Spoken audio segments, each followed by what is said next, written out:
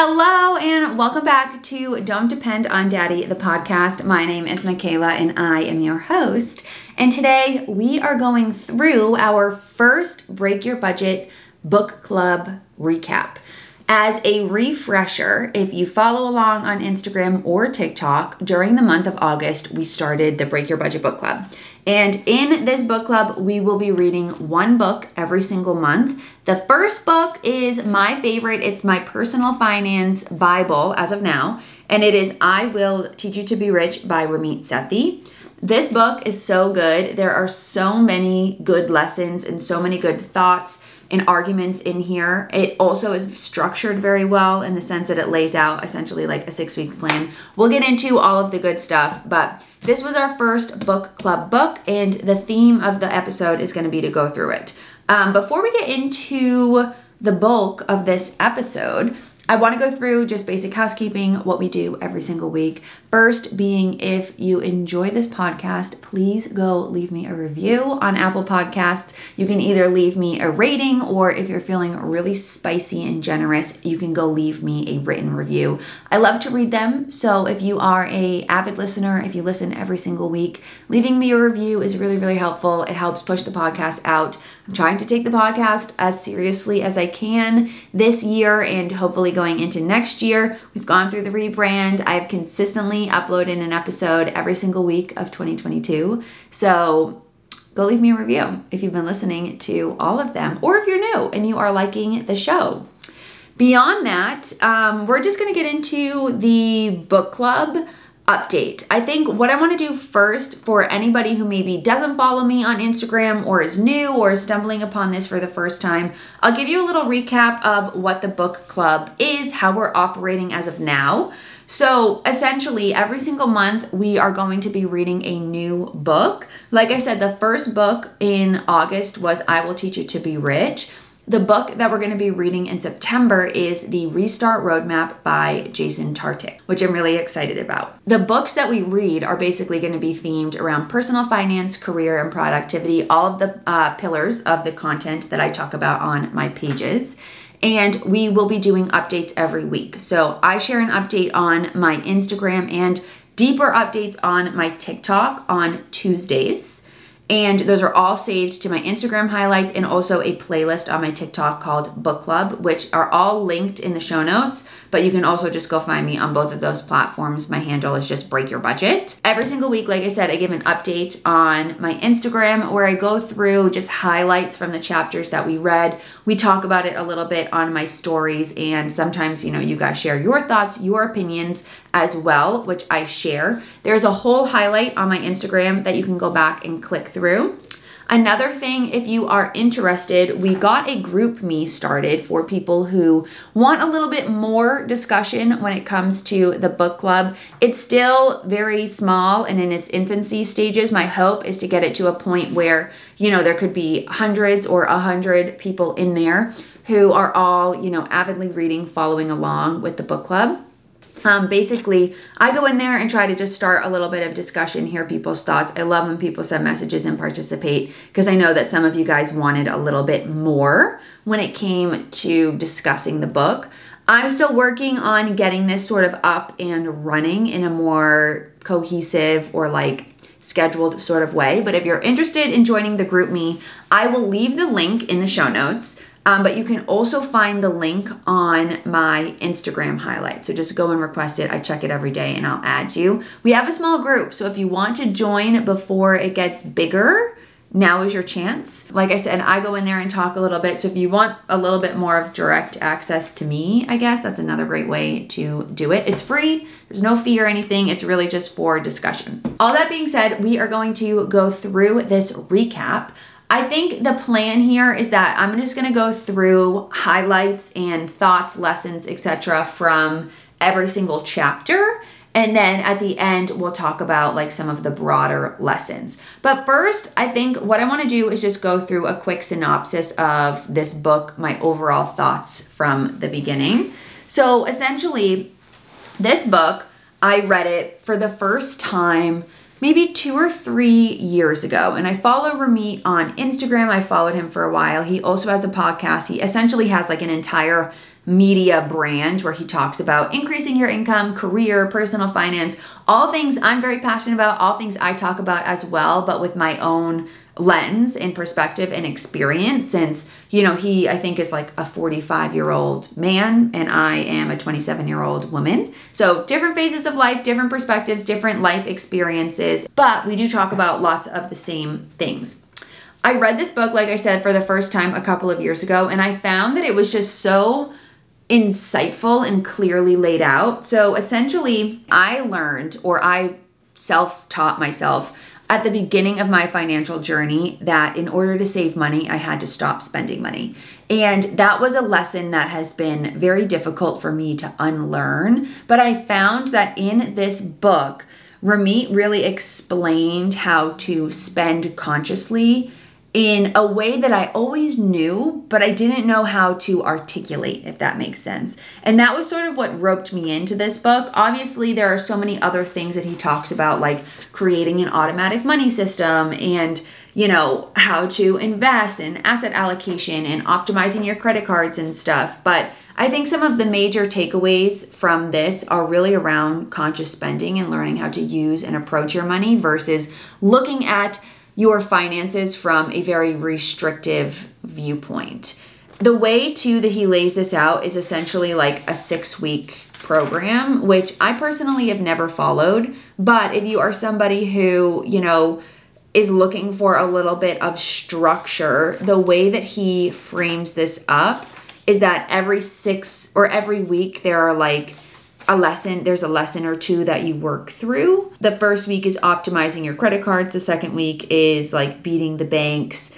Third week, get ready to invest. Fourth week, conscious spending. Fifth week, save while sleeping. Sixth week, investing. And then he kind of gets into like his own thoughts. So those are also most of the chapters in here, which, like I said, we're going to get into. A lot of the broader lessons I'll likely touch upon in each chapter summary. Let's get into it. So first things first, we have the intro, which is called Would You Rather Be Sexy or Rich? And basically the premise of the intro was really to uncover why so many people struggle with money and all of the excuses that people make when it comes to changing up their finances or taking control of their financial future. One thing that I've noticed, at least through my own experience, talking to people, I used to work with people one-on-one, is that a lot of people will just make an excuse as to why their circumstance is the way it is. That's not to discount all of the societal and economic systemic problems that exist and put some people in a position of advantage and some people at a disadvantage. Regardless of your situation, making an excuse as to why you can or cannot do something is common. It's human nature.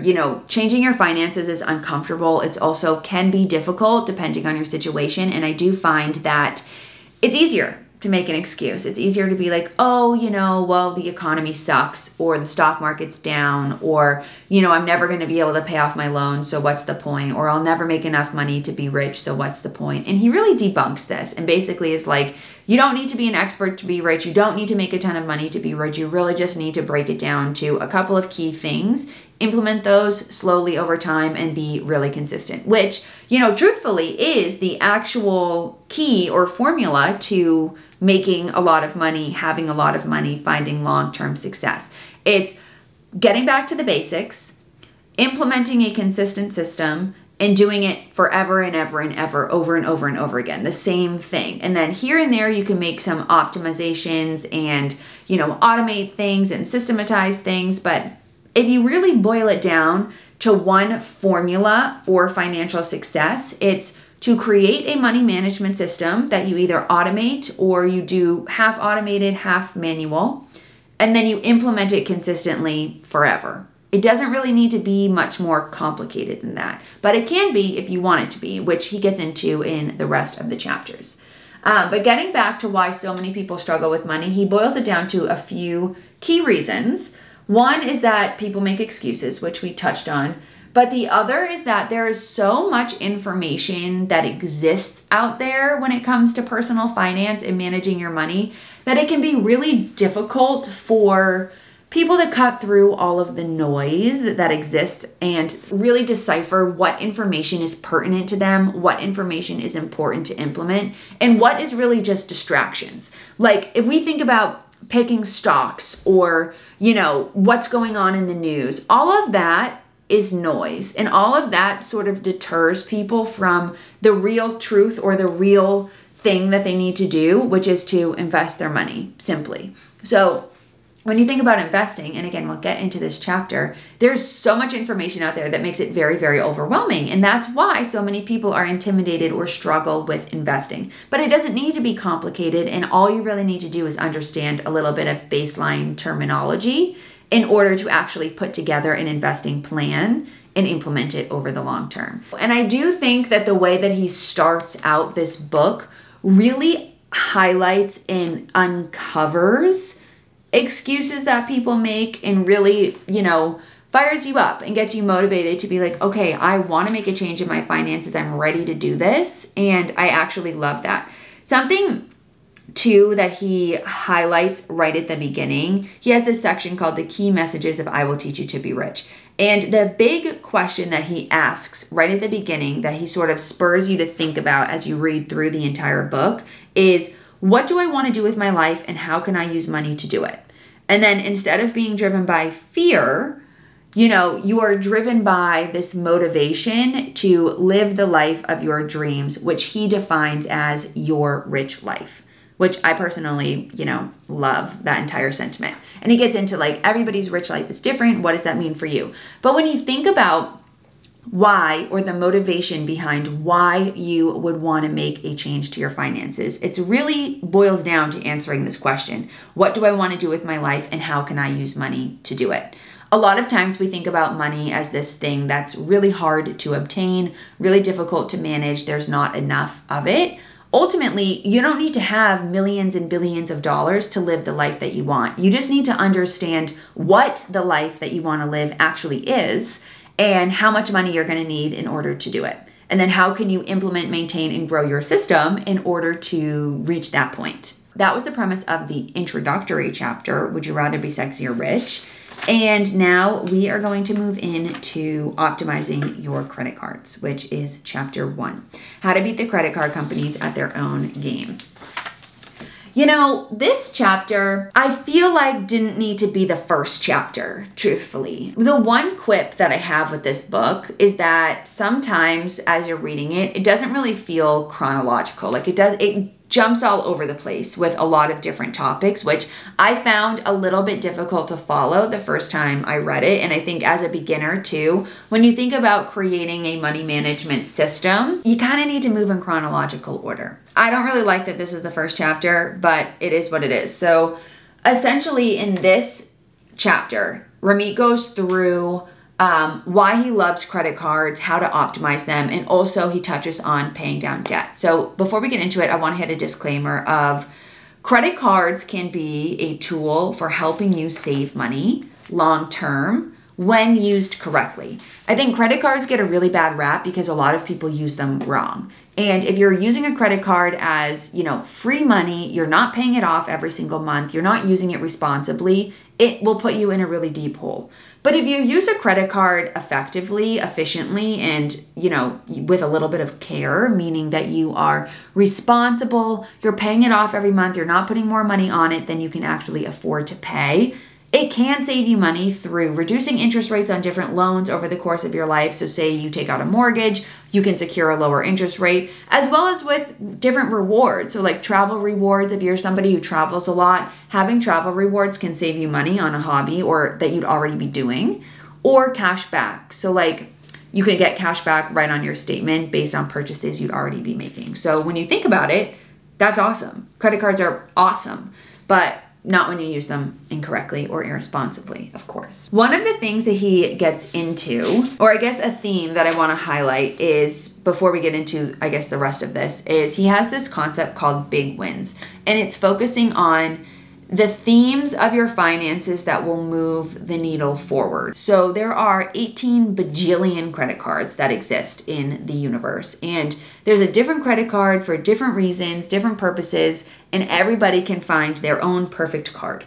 Finding the card that is aligned with the way that you want to use your money and live your life is essential. And, it all boils down to like, do you want to focus on a cashback card that's, say, giving you cash back on like groceries or cash back on eating out or cash back on gas?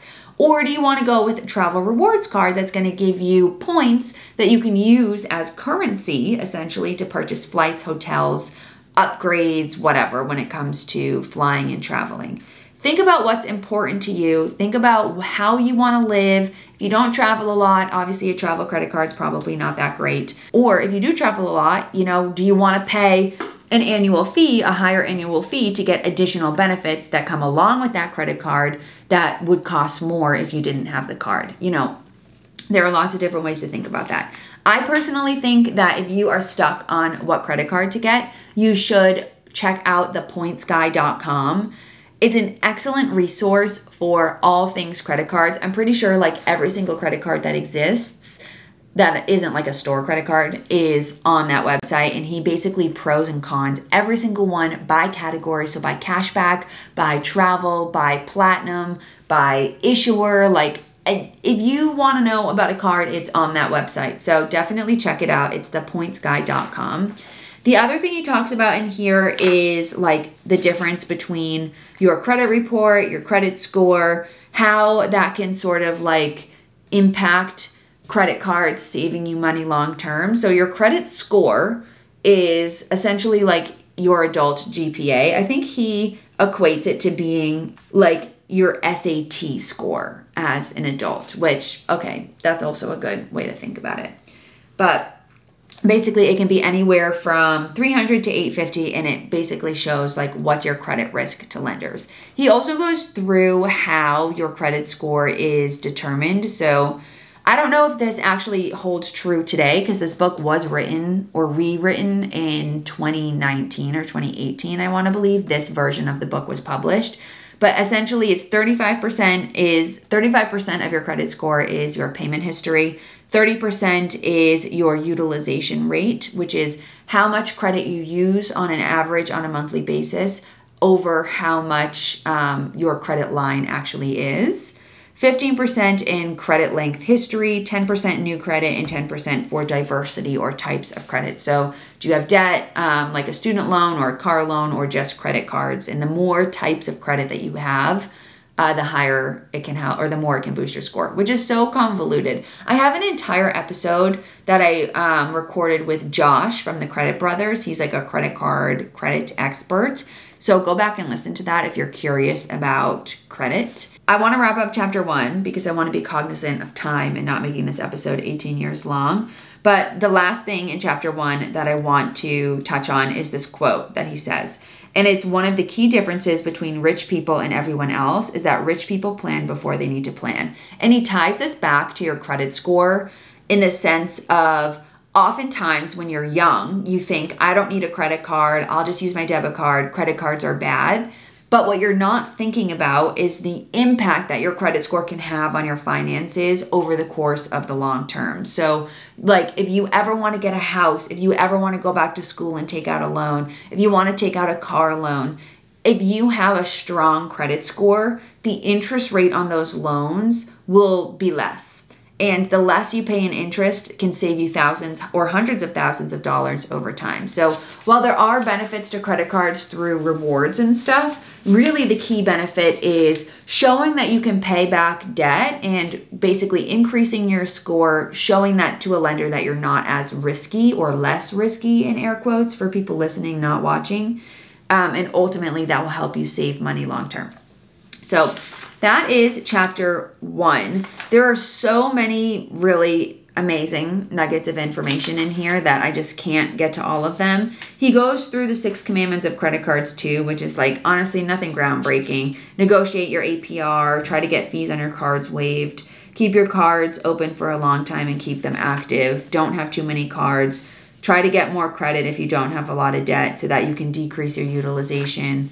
And use your card's secret perks. Oh, that's one more thing that's important to highlight. A lot of credit cards have perks that you don't know about. So one example that I always like to share is Chase Sapphire. I have the Chase Sapphire Preferred, and they have like an insurance policy almost on their card that if your trip gets delayed for like over 12 hours or a certain number of hours, so say you're traveling, you get an overnight delay or something and you need to get a hotel, they'll reimburse you up to $500 on hotel, food, and all of the things related to that. So look for those kinds of perks on your cards. Most cards have them that they're just not like advertised. Anyways, moving into chapter 2. This chapter is called Beat the Banks. And honestly, I think this is probably like the most boring chapter in this entire book, but we're going to touch on it briefly. Essentially, this is going through Ramit's own financial framework where he talks about different accounts that you could need. So he talks about a checking account, which he calls a cash flow account, and he refers to it as the backbone of your financial system. It's where your money comes in and then is filtered out to all of the different places. And then he also talks about savings accounts, which are short-term to mid-term savings. What I don't believe he touches on thoroughly are high-yield savings accounts, which are basically savings accounts where you can make more in interest every single month. I think he briefly touches on it, but I can't find the actual page. He goes into the psychology about having 2 cash accounts, essentially like a checking account and then a separate savings account where you have money for your goals. The reason being is because when you have money in your checking account, that's money that you like think you have to spend. But if you move it into a savings account, you're way less likely to save it. You're way more likely you're way less likely to spend it. And you're way more likely to save it and not touch it because it's in a completely separate account. I think of this, I always refer to it as inconvenient savings, meaning that it's money that's accessible to you. It's just slightly inconvenient. And because it's slightly inconvenient, you're far less likely to dip into it or spend it unnecessarily. Okay, moving on to the next topic within chapter 2.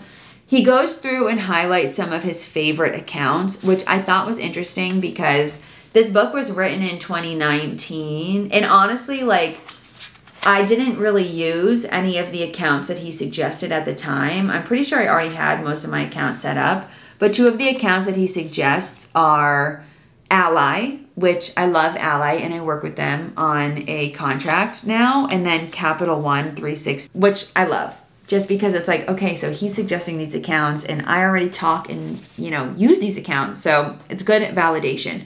2 banks he says to avoid, Bank of America and Wells Fargo. Unfortunately, I do use both of those banks. I use Bank of America as my main checking account. I always have, and truthfully, I'm not going to change it because it would be very, very annoying. I use Wells Fargo for my business bank account because I couldn't get a business account with any other bank. It was so difficult for me to do that. The reason why he doesn't like these banks and the other sort of, topic within this chapter is because these banks are kind of sneaky. They have a lot of fees. They have bad customer service. They're just not high quality banks. And, you can't win them all. At the end of the day, a bank is a business. And I think if you're paying attention to the fine print and you're keeping a balance in there that needs to be there, you're not doing anything sneaky, I don't really see any reason to not use one of those banks just because they are the most accessible banks. You can use a small local bank, but it's much harder to get cash. You're always going to pay ATM fees. The reason I went with Bank of America is because that was the main bank that was in Boston. And it's also a main bank that's available all over the country, where Wells Fargo, for example, isn't available everywhere, or different, credit unions are not always as easily accessible. So that was what was important to me. But I think it's important to just understand that different banks are going to have different fees, and it's important to pay attention to them when choosing a bank. So that was basically the gist of chapter 2. Like I said, this chapter was pretty boring.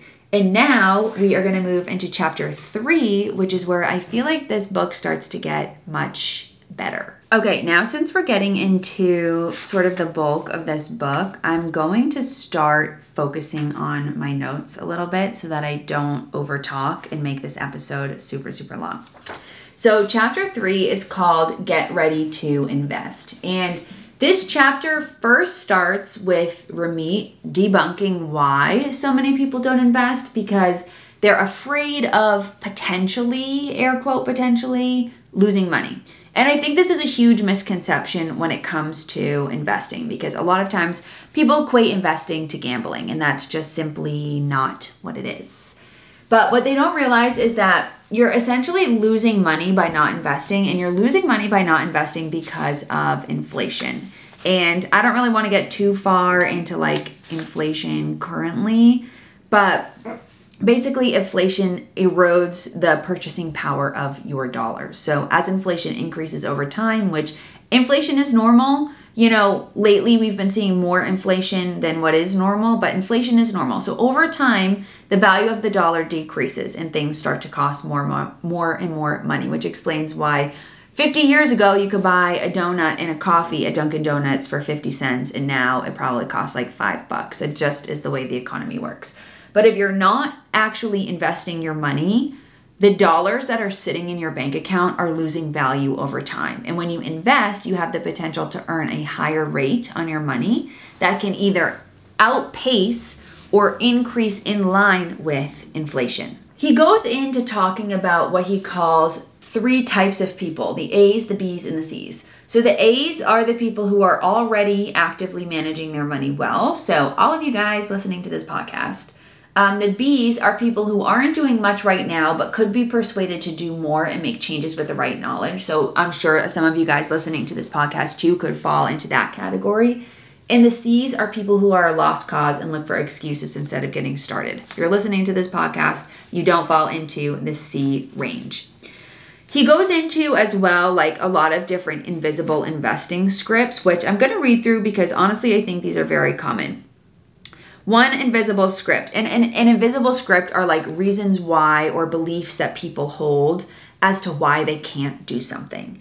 And the first one here is that there are so many stocks out there, so many ways to buy and sell stocks, and so many people giving different advice that it feels really overwhelming. What it actually means. This is code for I want to hide behind complexity. Any new topic is overwhelming. Diets or workout regimens, learning how to dress better, parenting. The answer isn't to avoid it. It's to pick a source of information and start learning. I love this so much because, again, a huge reason why people don't invest is because there is a lot of information about investing that exists out there, and the information can be overwhelming. But if you hide behind information overload as an excuse as to not getting started, you will always be behind. You're always going to be 2 or 3 steps behind. When in reality, if you pay attention and you focus for a couple of days and just learn over time, what it takes to invest, basic concepts. You read this book, you join the book club, you follow personal finance creators online who teach this stuff to you. You can actually learn how to invest and do it on your own. It's not that hard. And I don't mean that to gaslight people, but it's actually not as hard as you think it is. It can be scary, but it's not necessarily difficult. I'm going to read a couple more of these. One is, due to my lack of knowledge and experience in it, I don't want to lose my hard-earned money. And what this actually means. Ironically, every day you don't invest, you actually are losing money due to inflation. You'll never realize this until you're in your 70s, at which point it will be too late. And then one more is, I haven't invested in anything because there are so many different options to put my money in over the long term between real estate, stocks, crypto, commodities. I know I should invest, but stocks don't feel controllable. The great irony is that this person believes control will help their investment returns, when in reality, they'd actually get better returns by doing less. The less control they have, the better. Data clearly indicates that the average investor buys high, sells low, and trades frequently, which incurs taxes, and all of this cuts their returns by huge amounts. You think you want control, but really you don't. Just let go. Another really great lesson when it comes to investing is that really, you just need to buy and hold long term, and don't overcomplicate it. Don't look at the noise in the market. Don't look at the economy. Don't look at things going up and down. If you buy and hold over the long term, historically speaking, we can't predict the future, and past results don't indicate future returns. That's a big fat disclaimer you'll see on every single investment product that you ever buy. But historically speaking, the stock market has grown over time, and there's no indication that anyone knows as of now as to why that wouldn't happen in the future. The other concept that he goes into in this chapter is what he calls the personal finance ladder, which I love. I think this is a really great way to think about how to prioritize your different like goals or how to approach like a 401k and IRA and debt and all the things. Because that is something that is really complicated and difficult for people when they think about, I have a 401k, I have a Roth IRA, I also have to pay off my student loans. There are so many things that you need to do, and understanding what order of operations to work in is really helpful. So the order of operations that he uses, which is called the ladder of personal finance, is 6 steps. First is if your employer offers a 401k match, contribute enough to earn up to the match. Next is to pay off any high interest credit card debts or any other high interest debt. So you're contributing to the match and then you're paying off high interest debt. Once you've paid off that high interest debt, he then suggests to move into a Roth IRA. The reason being is that a Roth IRA offers tax benefits in the future. So basically with a Roth IRA, you're contributing taxed money now, so post-tax dollars, but when you retire, you can withdraw that money tax-free, which is the reason why so many people love that concept, is because we don't know what the tax situation is going to look like in 40 years when we retire. Rung number 4 is that if you have money left over, you go back to your 401k and max that out. Rung number 5 is if an HSA is available to you, so a health savings account, it's to go in and max that out or contribute to it. I believe the max you can put into an HSA is $3,600 a year. An HSA is a really great tool if you have a health plan that qualifies for one, so a high deductible health insurance plan, because it's triple tax advantaged, meaning you are putting pre-tax dollars in and then you can withdraw tax-free and you don't pay any taxes on it at all, which is amazing.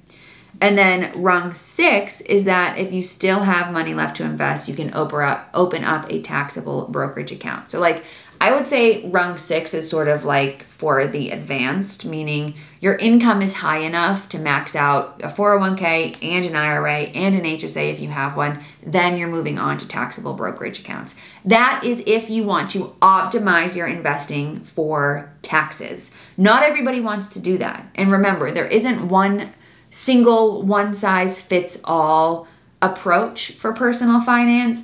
That is something too in here that I think is a miss for Ramit, is he basically makes this claim that personal finance isn't personal and basically everybody is the same. And while I do agree with that to a degree, I just feel like everybody has different goals, everybody has different life experience, everybody has different situation, different income, different expenses, and you can't really boil it down to everybody doing the same things. So for example, let's say that, maybe you want to invest for a goal in 10 years. You don't really want to use retirement accounts, and so you would need to reprioritize your investment strategy in the accounts that you're using outside of this ladder that he lays out. So I think it's important to just take things with a grain of salt and understand that a framework that's given to you is really just meant as a guideline to help you understand your options and a potential path, and then you can sort of adjust it based off of your own situation. So that's chapter 3, which is getting ready to invest. It's really, I would say the big key takeaway here is him going through what a 401k is, what an IRA is, and then going through how to prioritize those things with paying off debt so that when you have the money to invest, which, hopefully you have some money to invest, you're able to optimize the path that you take right from the beginning.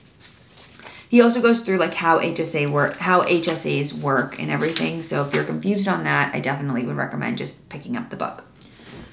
Moving into chapter 4, which is conscious spending. So this is like my favorite chapter, I think, of the whole book. Chapter 4 and chapter 6, which is the myth of financial expertise. We'll get into that.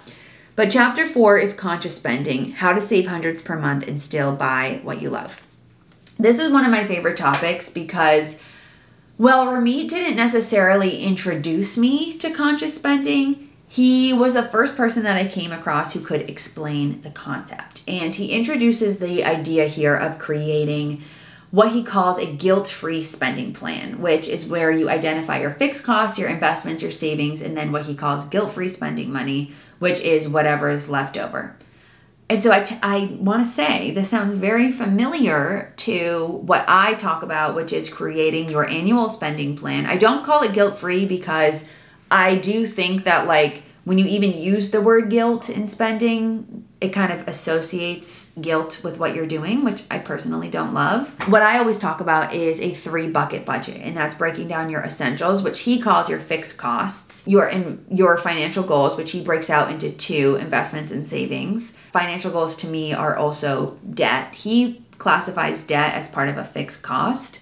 And then guilt-free spending money, which I call lifestyle, non-essential spending. So similarities there. But again, it comes down to different approaches from different people. So when you're looking at, finance creators, or you're trying to learn about money or something, I would encourage you to find the person that has or explains concepts to you in a way that resonates. So maybe the way that Ramit explains something to you resonates more than how I explain it. That's awesome. You should definitely follow him on Instagram so that you can get more of what he has to say. Beyond that, he goes into what his whole premise is with conscious spending, which is spend extravagantly on the things that you love and cut mercilessly on the things that you don't. Which I find, I guess the way that I feel about this is twofold. One, I love this concept, and I love the idea of spending more money on things that you love and not spending money on shit you don't care about. That's something that I talk about often, all the time. And I think understanding how to align your spending with your values and priorities so that you're not spending money on things that don't add value to your life is an essential money skill that you have to learn as soon as you can if you ever want to find financial success. I think if you don't know how to spend money, you will ultimately never be financially successful, because it doesn't matter how much money you make if you are not able to save anything because you're just spending it crazy. The other thing, or the reason why I don't necessarily love the way that he says this is because I find that it's very extreme. And I think saying spending extravagantly on the things that you love and cutting mercilessly on the things that you don't doesn't really follow the concept of like financial balance or financial self-care. And I know he's not saying this literally, like I am not trying to interpret it literally either. But I do think that, life doesn't really fit into one or the other when it comes to this extreme view. And something that he, in my opinion, struggles with throughout this book, and it could just be for like shock value and like the way that he writes, is a lot of his opinions are very extreme. He has extreme opinions on the economy. He's very much from the tone of like, this is what's right, and if you're not doing this, it's wrong and you'll never be successful, which I don't agree with. And that kind of, falls, I think, into this phrase about spending extravagantly and cutting mercilessly. The other thing that he says that I disagree with is that budgeting is silly. Budgeting is not silly, and budgeting is for everyone. Budgeting is your permission to spend. Creating a budget is creating clarity and control around your finances. And he basically makes this blatant statement right from the beginning that budgets don't work. And to me, it seems almost like clickbait to get people to be like, oh, like a budget doesn't work for me, so I'm going to read this book and see what he says. A conscious spending plan is a budget. Like, it's just him changing the word. So for him to say budgeting is silly is annoying to me, because then he goes through and lays out like what a budget is and how to create one. So I don't love that. But the other reason why I don't love why he says that is because I think to say that the broader majority of people don't need to create a budget is irresponsible. Being able to live without a budget is a privilege, truthfully. Like, if you have so much money that you don't need to worry at all about where your money is going, you're really lucky. You are one of very few people, I think, in the world, especially if you're younger. If you are new on your financial journey, having a budget is absolutely necessary, because you need to know where your money is going. He sort of too goes into this whole concept of like tracking your expenses is a waste of time and not a lot of people need to do it, or doing it isn't going to be productive. But if you're not tracking your expenses, how do you know where your money is going? So this is sort of where I lost him a little bit in this chapter, because I just disagree. I do think that knowing how to spend your money is really important. I just don't think that saying that budgeting is silly is like a really productive way to think about your finances. Another thing that he talks about is what he calls the 60% solution, which is basically 60% of your money goes towards spending. And then you break up the last 40% into different categories for your goals. So 10% to retirement, 10% to long-term savings, 10% to short-term savings, and then 10% for fun money. I like this concept. I think it simplifies things very well. And it also can sort of get you away from the over-categorization of budgeting. But I think in this economy, 40% of your income towards savings and fun is probably not super realistic. But I'm curious if you know this answer for your own personal situation, what percent of your income do you spend on essentials? And what percent of your income goes towards goals and non-essentials? Let me know. All right, now that we are through conscious spending, I'm nervous. This episode is going to be so long. I'm like watching the clock right now. We're going to move into chapter 5, Save While You Sleep. And this is where he gets into automating your finances and what he calls creating an automatic money flow, which is basically a money map. He goes through the concept of putting together a money map. Let me see if I can find, yes. It looks like this if you're watching the video, creating an automatic money map or your automatic money flow. And it maps out like, okay, so your money is deposited into your checking account. This percent goes to your 401k, this percent goes to your savings, this percent goes to paying off your credit card. And this whole theme here of creating an automatic money flow, so helpful. And putting together an automatic money map, so helpful. Mapping out where your money goes on a monthly basis, even from a high level, so that you can visualize it is key. I like to do this in the personal finance dashboard. Ramit claims he's not a spreadsheet guy, but if you are a spreadsheet person like myself, you can use the code podcast1 for $10 off the PFD. The other thing that he talks about in here is how to spend only 90 minutes a month managing your money. I think 90 minutes a month managing your money is kind of a lot. And for somebody who goes through and says like creating a budget is too much work, to then in the next chapter say that, only 90 minutes. If you have a budget, you don't need to spend 90 minutes a month managing your money. You could spend 10 minutes a week and 20 minutes at the end of the month, which is what I talk about all the time. That's maybe 60 minutes a month managing your money. 10 minutes tracking your expenses every week, 20 minutes at the end of the month going through a quick routine, creating a new budget, doing your savings transfers, self-reflection, etc. But basically his whole thing about spending 90 minutes a month is that you can create your conscious spending plan, distribute your money, and then have everything get all set up have everything auto fire every month. I don't really know if what he meant to say was like you spend 90 minutes up front and then everything is automated going forward. But 90 minutes a month feels like a lot. One thing about creating a fully automatic system is that when everything's automatic, it almost removes a layer between you and your money. And there are benefits to automatic savings transfers and automatic investing in the sense that when things are automated, it just happens. There's no chance that you're not going to do it. And if you're somebody who maybe doesn't want to pay as close of attention to your finances or won't make those transfers on your own, it's the only way you may be able to save. What I don't like about having your entire money management system be automated is what I just said. It removes a layer between you and your finances. So you don't have as much of a pulse check on how much money you have, where things are going, and you're less agile. So I think that finding sort of like a 50-50% solution when it comes to creating a money management system is helpful. And by 50-50% solution, I mean automate your investments that are necessary. So like your 401k or maybe maxing out your IRA. And then for your savings and stuff, like you can make manual transfers. It's not that hard. That's something that a lot of people get so tripped up on. I see it all the time is like, well, I'm not going to go and actually move the money. Why not? Just do it. It takes 5 minutes. I don't really think that that's a viable excuse.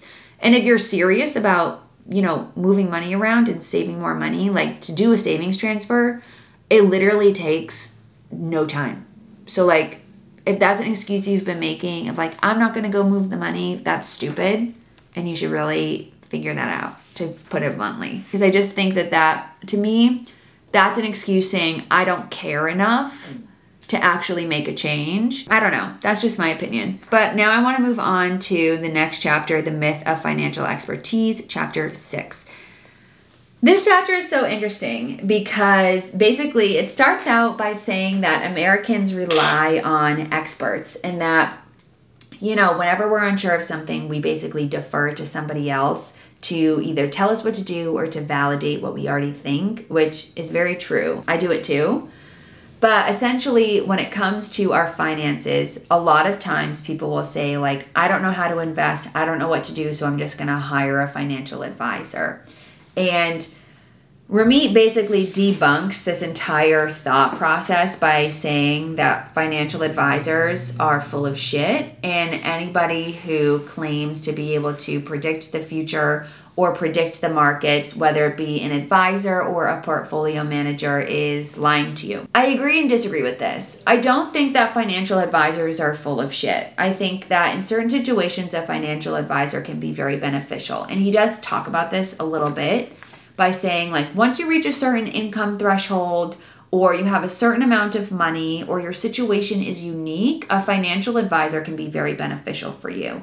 But beyond that, if you are somebody who is just like, working a normal job, you're young, you're saving a percentage of your income, you're focused on retirement accounts, like your situation's pretty normal, you don't need a financial advisor. And most people are simple in that all they need to do is create their investment plan, which is chapter 7, which we'll get into. All you need to do is create your system and then follow it consistently, which I agree with. I don't think that a financial advisor is necessary for the majority of people.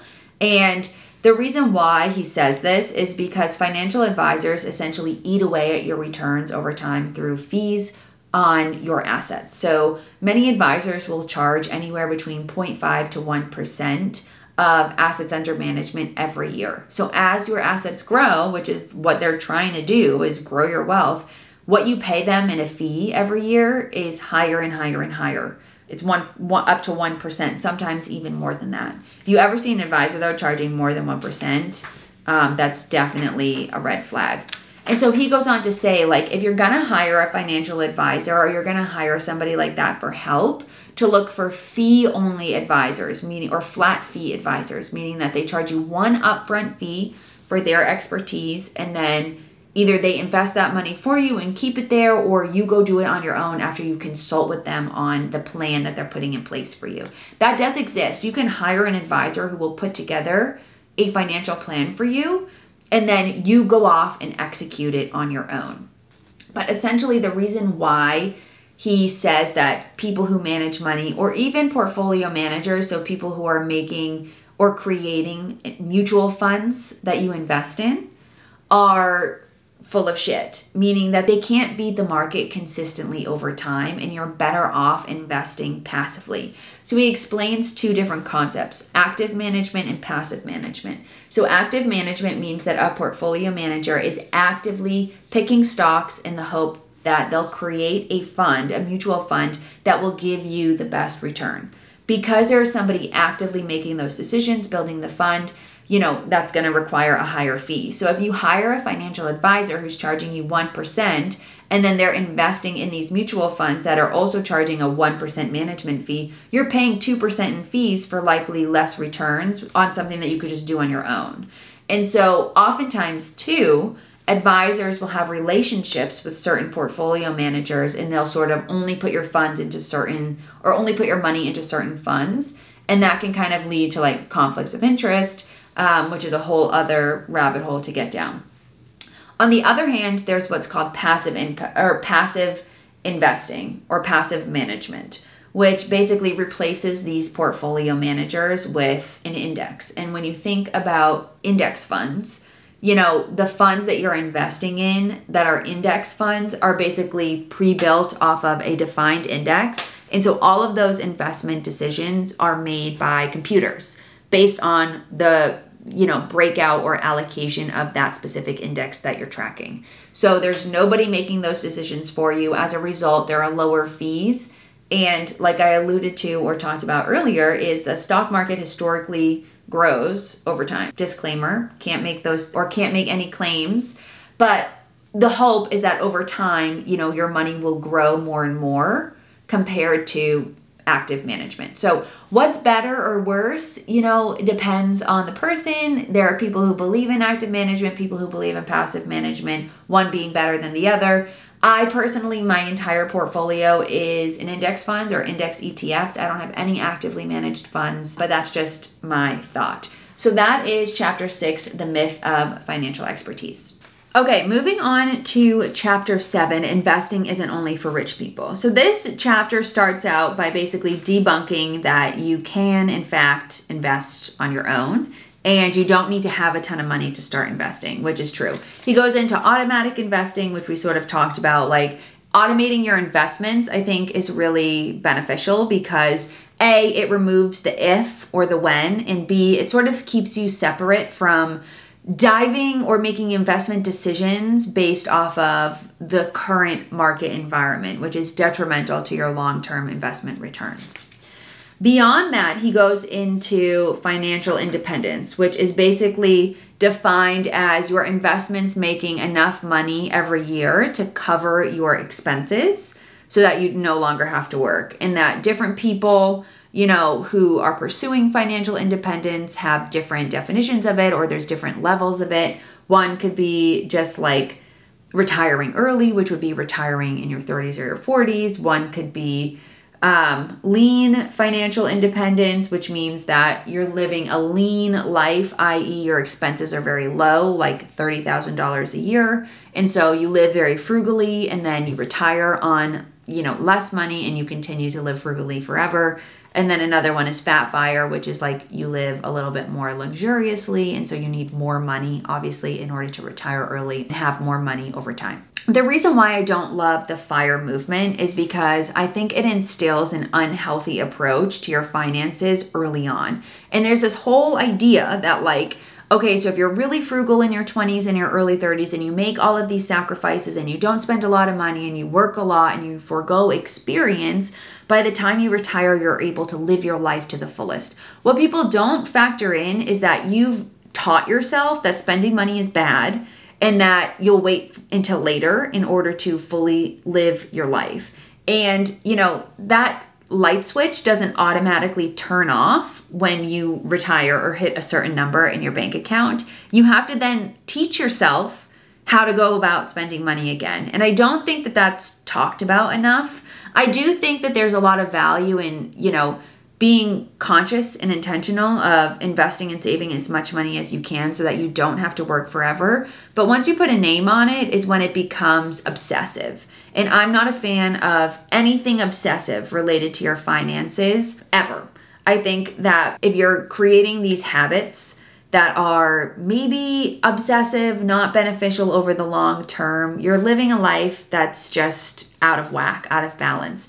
The other thing too with financial independence that I don't love is that you have to have people that are on your page in order to enjoy it long term. So if you're the only one in your group of friends or your circle, I guess, who is doing this, okay, you retire, but everybody else in your life is working. If you're going to do this, your partner, whoever you're with, also has to be on the same page, or else you're retiring alone and then you don't have people to live your retirement with. I don't know. I just think there's a lot of things about it that I don't love. One thing that Ramit says that kind of piggybacks onto how I feel about it is that many FIRE adherents exhibit classic signs of stress, anxiety, and even depression, and think that hitting some mythical number in their spreadsheet will solve their unhappiness. It won't. Yes, this is kind of my whole point is if you are pursuing FIRE and financial independence in the name of retiring early and you are living your life for 10 to 15 years on a very frugal budget where you're saving and investing a lot of money, you are not taking a balanced approach to your finances. And no matter what time in your life you hit that number, you do not automatically change the way you think about money by hitting $1 million in your bank account. You need to work on that relationship over time so that when you do have enough money to retire or to live your life the way you want to, you actually have the wherewithal to execute on that plan. Beyond that, in the rest of this chapter, he goes into what he calls the pyramid of investing options, which he talks about stocks, bonds, and cash being at the very bottom, index funds and mutual funds being in the middle, and then target date funds at the top, meaning like the bottom is where you're most hands-on and the top is where you're the least hands-on. So like if you're going to be picking stocks and bonds and creating your own portfolio of stocks and bonds, you need to be very tuned in to your portfolio so that you can ensure you have the right balance. Next, index funds and mutual funds, since those are baskets of stocks, they're a little bit easier to balance or to create a more balanced portfolio. And then a target date fund creates the portfolio for you based off of your target retirement date. Another thing that he goes into that I think is very important to touch on is asset allocation. And he calls asset allocation the critical factor that most investors miss. And that your asset allocation is actually one of the most important financial decisions that you will make. So you might as well take the time to make it right, which I think is really important. It could be worth hundreds of thousands of dollars for you over the course of your entire life. And that's ensuring that you have the right mix of investments based off of your age and your risk tolerance. So the younger you are, the more risk you can take on, meaning that if you are early on in your financial journey and you're years and years, 40 to 45 years away from retirement, you can afford to take on more risk and have a higher allocation of stocks versus bonds. Bonds sort of serve as like a hedge to risk in your portfolio. So the closer and closer you get to retirement age, where you're going to be using your investments to live, the more and more bonds you want to introduce for the sake of wealth preservation. So, over that course of time, you've grown your wealth through stocks, and as you get closer and closer, you sell off those stocks and buy more bonds to reallocate your portfolio to be a little bit less risky, if that makes sense. He goes into the importance of being diversified. One thing that he says that I think is really important to think about the difference between diversification and asset allocation when it comes to your portfolio is diversification starts with the letter D, and it means going deep within asset classes. So how are you going to diversify your stocks? How are you going to diversify your bonds? Asset allocation is A, which stands for across asset classes. So that's looking at what different types of asset classes are you going to incorporate into your portfolio. I think understanding those two concepts is critical if you are an investor and you actually want to make smart long-term investing decisions. Moving into chapter 8, how to maintain and grow your system. This is where he talks about why you want to do more. And I think he really does make a very, very, very interesting point in this chapter. And it's understanding when to say enough is enough. I think that this is fascinating because I think when it comes to managing your money and financial prowess, a lot of times we think, how can we do more, more, more? And he actually says this quote, and I'm going to read it.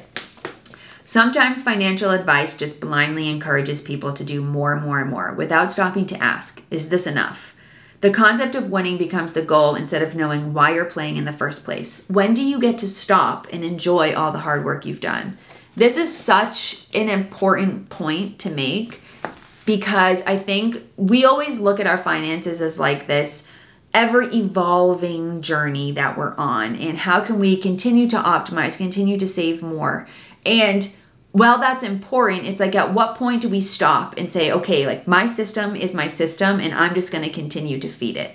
And that's basically what he gets into here, is like, you can create this system and you can try to optimize things and try to, continue to optimize your investments and spend all this time doing that. But where do we draw the line and say, okay, I've done enough here and now I'm going to focus on just making as much money as I can to continue to feed this system and see exponential long-term growth, which I think is so important. He also goes into like basically saying, if you want to accumulate more wealth and grow faster, you need to put more volume into your system. And that basically is his way of saying like, you just have to make more money. The whole book is sort of built on this premise of you don't need to be rich in order to get rich. Like anybody can get rich, and that's true if you have a system in place and it's optimized, which he had gone through in the whole book. But if you want to get rich faster and you want to accumulate wealth faster, you need to make more money. And you can do that through getting a part-time job, increasing your income at work, starting a side hustle, which he all sort of touches on in here. Or, you can rebalance your portfolio to take on more risk, hopefully make more money, but that's risky. And he talks about that as well. The last chapter, which is called A Rich Life, I think is also, I feel like I've said every chapter is my favorite chapter, but I really like this chapter because it's where he goes into defining and designing the life that you want, and that a rich life for you could look different than a rich life for me. And everybody's definition of what their rich life is going to be different. And how are you going to use your money to live out your rich life? He says, and I'll read this quote too, "For me, a rich life is about freedom. It's about not having to think about money all the time and being able to travel and work on the things that interest me. It's about being able to use money to do whatever I want and not having to worry about taking a taxi or ordering what I want at a restaurant or how I'll ever be able to afford a house." This resonated with me so much because this is sort of how I feel my rich life is. Like, it's not necessarily that I never want to work again. It's just about being able to live my life in a way where I don't have to constantly be worried about finances or worried about the next phase, because I know that I'm secure enough in my situation that I can kind of tackle anything that comes my way, whether it's alone or with somebody else. So I think it's thinking about, what does your rich life look like for you? And is the system that you've created aligned with the rich life that you want to live? So that's really what the end of the book gets into, and that is the recap for the entire book. A couple of broad takeaways that he gets into. One being to live your life outside of the spreadsheet. And this is so valuable. He says, my suggestion, remember that life is lived outside the spreadsheet. Be as aggressive as you want with your goals. Dream bigger than you ever thought. But remember that money is just a small part of a rich life. This is so important just because I think too, when we think about a rich life, we're only thinking about dollars. And there's so much more to life than how much money you have. And there's so many other facets of your life that you also need to feed attention to.